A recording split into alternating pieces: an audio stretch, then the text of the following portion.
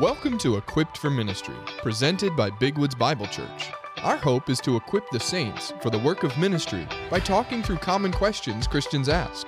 We hope you find this discussion to be helpful in the ministry God has called you to. But now, let's get equipped for ministry.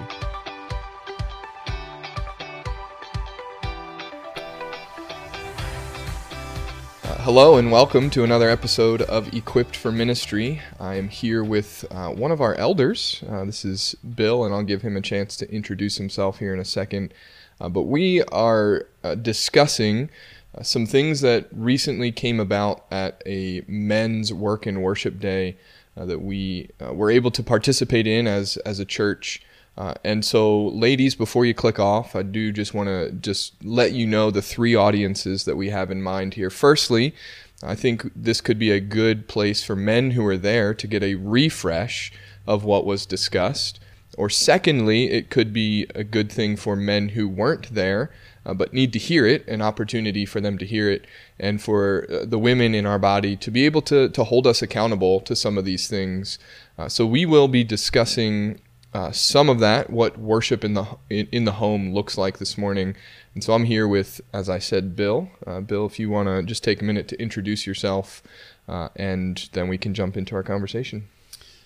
My name is Bill Newman. I'm an elder at Big Woods, and my wife and I have 4 kids, and we're seeking to do this whole thing better every day. Yeah. It's not perfect. Having Right. kids is not a perfect science. Yeah, and so that's even part of where we wanted to start to say, as we discuss, what worship in the home looks like, I don't think either of us would sit here and say, we've got it figured out.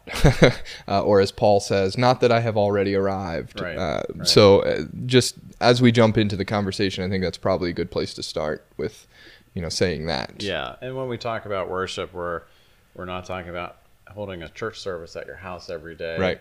Or, when our kids were little, they would set up a little podium and imitate Pastor Tim. Yeah. That's not really what we're talking about. Okay. All We're right. talking about a household, really, that the most important thing in the home is God. Right. That's really what a home that worships God looks like. So Yeah. the activity by which we demonstrate that, there's a lot of different ways that we can do that. So that's kind of what we're talking about. Yeah. So then the place to start, I think, is just to ask the question, and this is going to be much of what Bill covered at the work and worship day. But Bill, how can I make my home a worship-filled home? Yeah. So I think that the first thing we all need to do, and I find myself doing this regularly, is consider other things that we're worshiping. Consider the idolatry that has maybe crept into our family, into our home. Right. I have found in my life anyway, whenever I want to start doing something good, I usually have to stop doing something detrimental, right? If I want to eat right, I have to stop eating poorly. Yeah. If I want to get in shape and exercise, I got to stop laying around on the couch. Yep. If I want to wake up early, I got to stop sleeping in. If I want to treat my wife right, I got to stop treating her poorly. If I want to be generous, I have to stop being greedy. Yeah. If you want to be kind, stop being mean. So really, most of the time when we want to start doing something in our life, we usually have to stop the behaviors that are running contrary to that. And the same thing is for worship, because God made us with a desire to worship something. You can even go to remote tribes on the Amazon, and you're going to find the people there who've never been exposed to Scripture are worshiping something. Right. He's created us with this desire to worship something. And so the question isn't is our home a place of worship? Because your home is a place of worship. The question is, what are you worshiping? That's right. And so I think, we need to start with that, with Exodus 23. You shall have no other gods before me. Now remember, God wasn't saying, I need to be first in the line of all your gods. Yeah. And all the gods that are in your life, I need to be the most important one. Yeah. No, and before me doesn't mean place in line. It means in his presence. And God is omnipresent. He is everywhere. And so we should have no other gods at all. Yeah. Only God should be our God. Yeah, and so even I think just going off of what you're saying there, that we are designed to worship. Yeah. And it's not a matter of whether or not we're going to worship, it's what we're going to worship. And so maybe you could help us identify some things that if we're going to start worship in the home, what are even some biblical examples of what, those who have worshiped other things looked like, and then we can move into more specific personal examples of what we might be worshiping rather than God. Yeah. So we start with there's nothing as important as God. Mm-hmm. And he is the only thing that deserves worship. And he has made that explicitly clear in Scripture. But because we're sinful and rebellious, we tend to worship other things and make other gods for ourselves. I think about the Israelites, right? Right. Now, here's a people who had seen God demonstrate himself physically in view Mm-hmm. in amazing ways. Yeah. I mean, not just parting the Red Sea, but drying the land. They walk across on dusty, dry land. Right. Where they can pull wagons. Yeah. They're not stuck in it. They saw amazing things. And, when Moses went up on the mountain, the Israelites immediately demanded that Aaron make them a golden calf to represent God. And God took that very seriously. His wrath was poured out. 3,000 people died. And I think the main takeaway for me there is that God does not tolerate idol worship. Yeah. It's the same God. Right. 3,000 people died. Yeah. It's the same God today. God is unchanging. Yeah. He's eternal. Yeah. He's immutable. Yep. He's not a different God now than he was in the Old Testament. So his wrath is still waiting to be poured out on idol worship in the same way. Mm-hmm. Sometimes we think because God is so merciful to us and decides in his mercy and grace to not kill us, we think, well, it doesn't really bother him as much as it did back then. Right. It does. It really does. Yeah. And that, I mean, I think we've both benefited from the ministry of R.C. Sproul to hear his presentation of the holiness of God and just how all-encompassing it is. I think of Isaiah 6, where Isaiah sees the glory of the Lord filling the temple, and his response is, I am undone. And the holiness of God is something that I think we would do well to maybe be more undone with, as Isaiah exemplifies, where he's standing and seeing the holiness of God, and he says, woe is me, for I am a man of unclean lips, and I dwell in the midst of a people of unclean lips. And that's the right response to the holiness of God. And to say that he takes it seriously may be a bit of an understatement, but that's how we can articulate it, because God he takes his holiness seriously and how we worship him seriously. Yeah, I mean, sometimes in popular evangelicalism, would you call it? Yeah. Pop Christianity? Sure. The emphasis is only on God's love and not on his wrath. And anytime you remove one of God's attributes from your love and devotion of him, then you are doing something wrong. Right. And we want to consider all of the attributes that God has revealed of himself to us all the time. So we can't leave out God's wrath. And in Hebrews 12, God says, we're told he will discipline us when we are sinning. And idolatry is one of those sins. Right. So I think probably in what you've just discussed with the Israelites specifically, it's easy to look at them and say, well, they messed up. Right. Silly I'll Israelites. Never make a golden calf. Yeah, right. But maybe we do.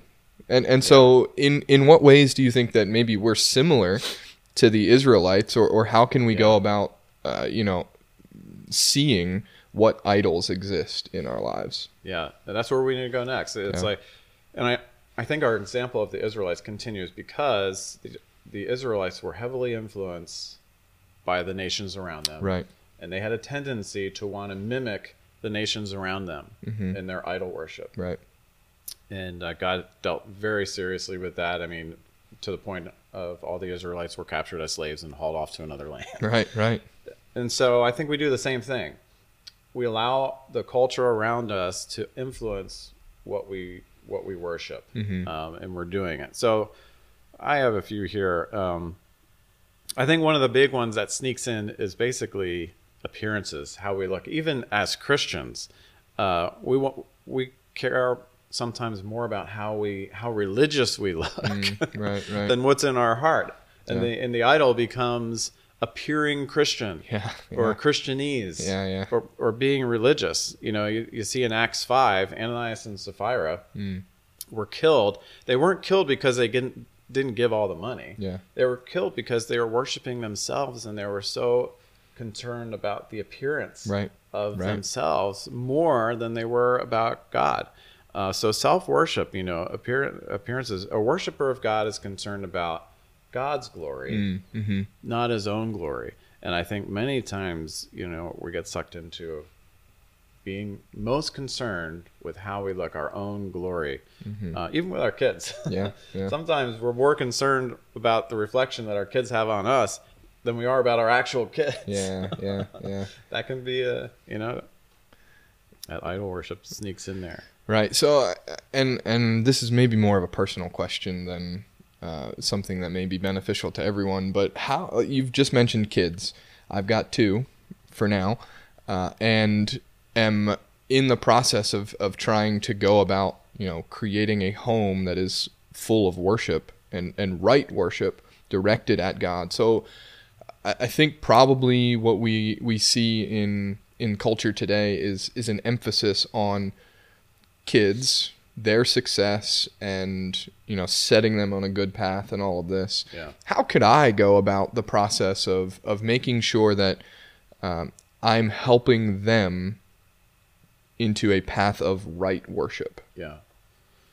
Because we are discipling our kids in worship. You are doing it. You may not be discipling them to worship God and to value God as the most important thing, but you're discipling them in some way to worship something. It's pretty hard to not. And a lot of times that becomes, their own success. And a lot of times we're setting our kids up to idol worship their career and personal success for the rest of their life because we're letting their sports schedule run our whole family. Right. And it's very obvious to everyone in the family that the scholarship or the athletic achievement is the most important thing. So there's little ways that kind of subtly creeps in there where we start discipling them into idol worship.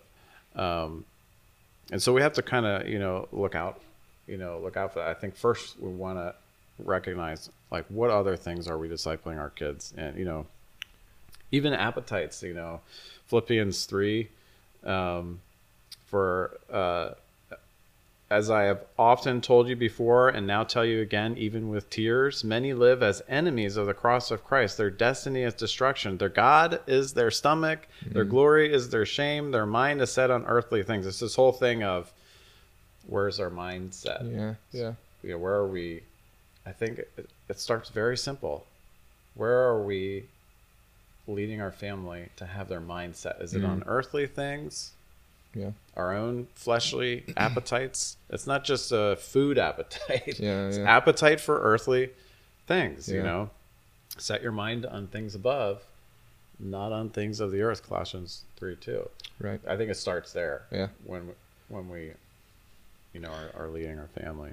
And so just again, this is something that you are doing, and what Bill is communicating here is that there's a right way to do it and a godly way to go about worship, but oftentimes our focus in worship is set elsewhere, and it's something that we need reminded every so often as the Israelites did. They set up. They weren't Ebenezer's. What were they? The piles of stone to remember. Okay, at this location, God did this thing, and we worshipped Him here.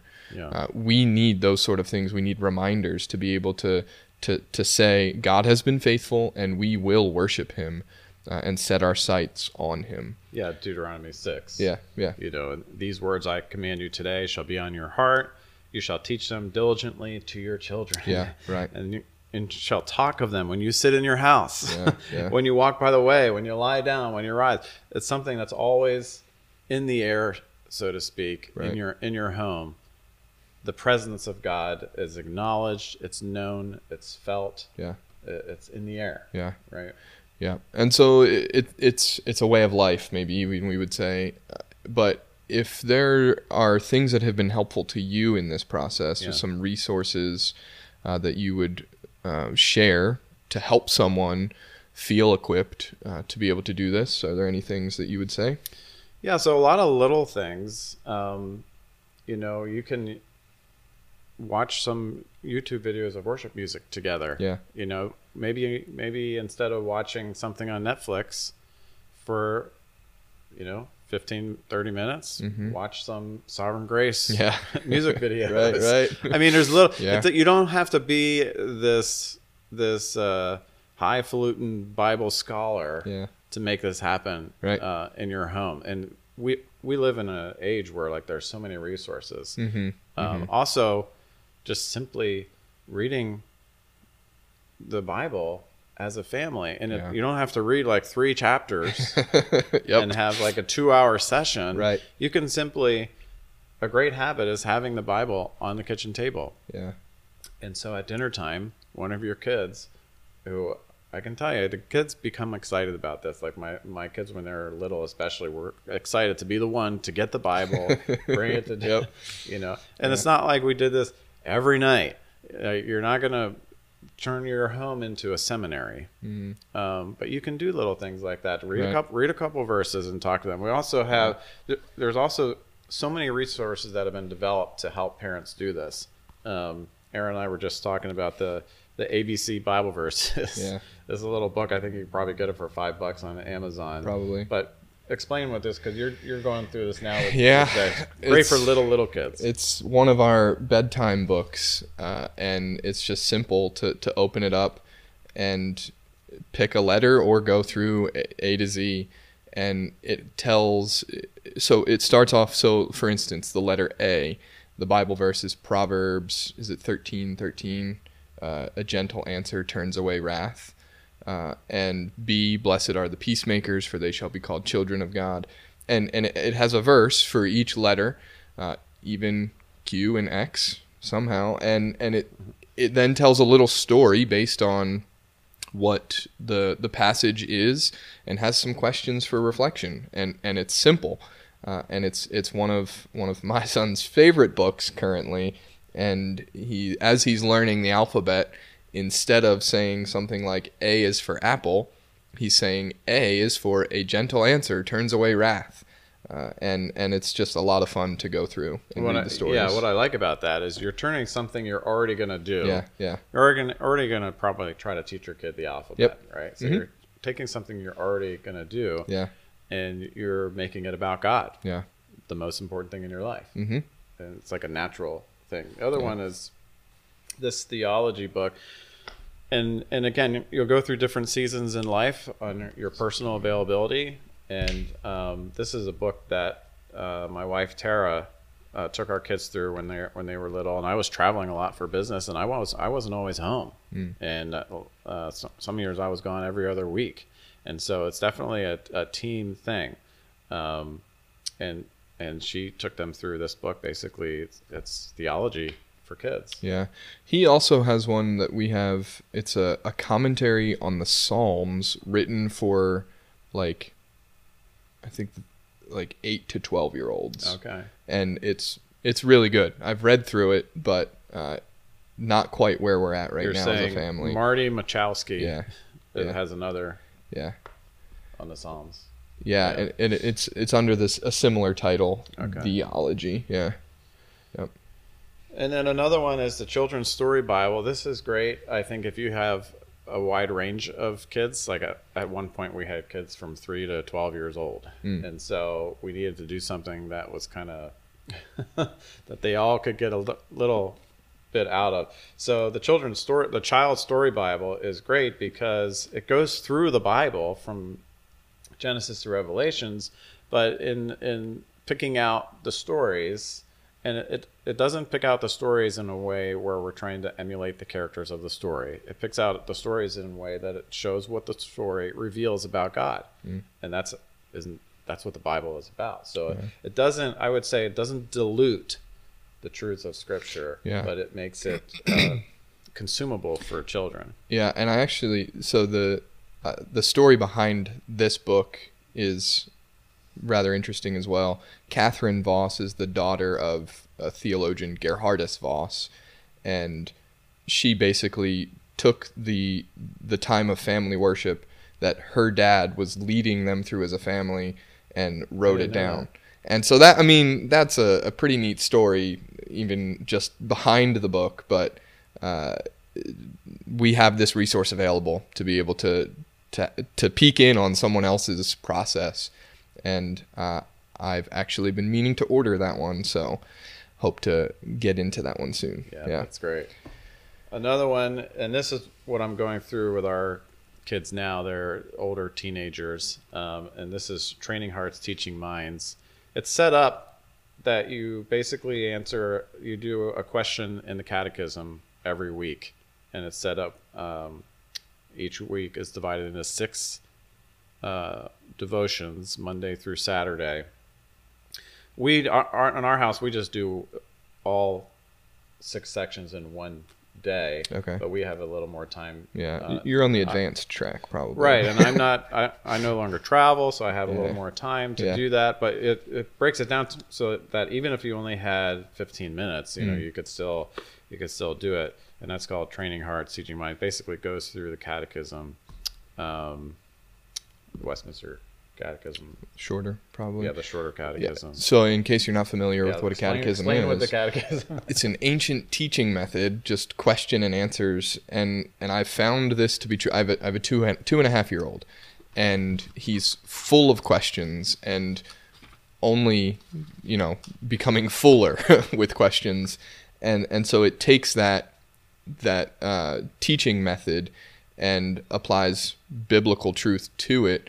And so, for instance, we're going through Spurgeon's Catechism for Children, and it starts with who made you, and the response is God. And what else did God make? All things. And why did God make you in all things? For His glory, and so on and so forth. Just because kids ask questions, and we can help them ask questions about God through a catechism with good answers. Yeah. Like the first question is, what is man's primary purpose? The answer is, man's primary purpose is to glorify God and to enjoy Him forever. Kind of a lost art going through the catechism. Yeah. There's the City Catechism also. Yeah, the New City from Gospel Coalition. New City Catechism. Yeah, and they have a lot of great songs. They're easy to just play, listen to. Don't they have an app? They have an app. Yep. So you can do it right on your phone. Yeah. And as you said, there's no lack of resources. Right. Yeah. And we do have the time. Yeah. If social media has taught us anything, it's that we got oodles of time for stuff. Right. The amount of time that we spend on social media alone,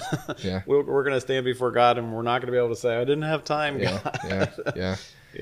Yeah. Well, I think hopefully this has been helpful. Any other final words you'd want to say as we wrap up our conversation? Yeah. As fathers, parents, God's not going to hold us accountable for the personal decision our child made to follow Christ. That's between them and God. But God is going to hold us accountable for how we led our family and how we demonstrated and led them in worship. Right. And so it's something that we should take probably more seriously than we do. Yeah, I agree. And if you have any further questions on this, please feel free to reach out. Again, my email is aaronb@bigwoods.org. And we hope that this will equip you for ministry and worship within your home. And appreciate the time that you've taken to listen. And we will see you next time.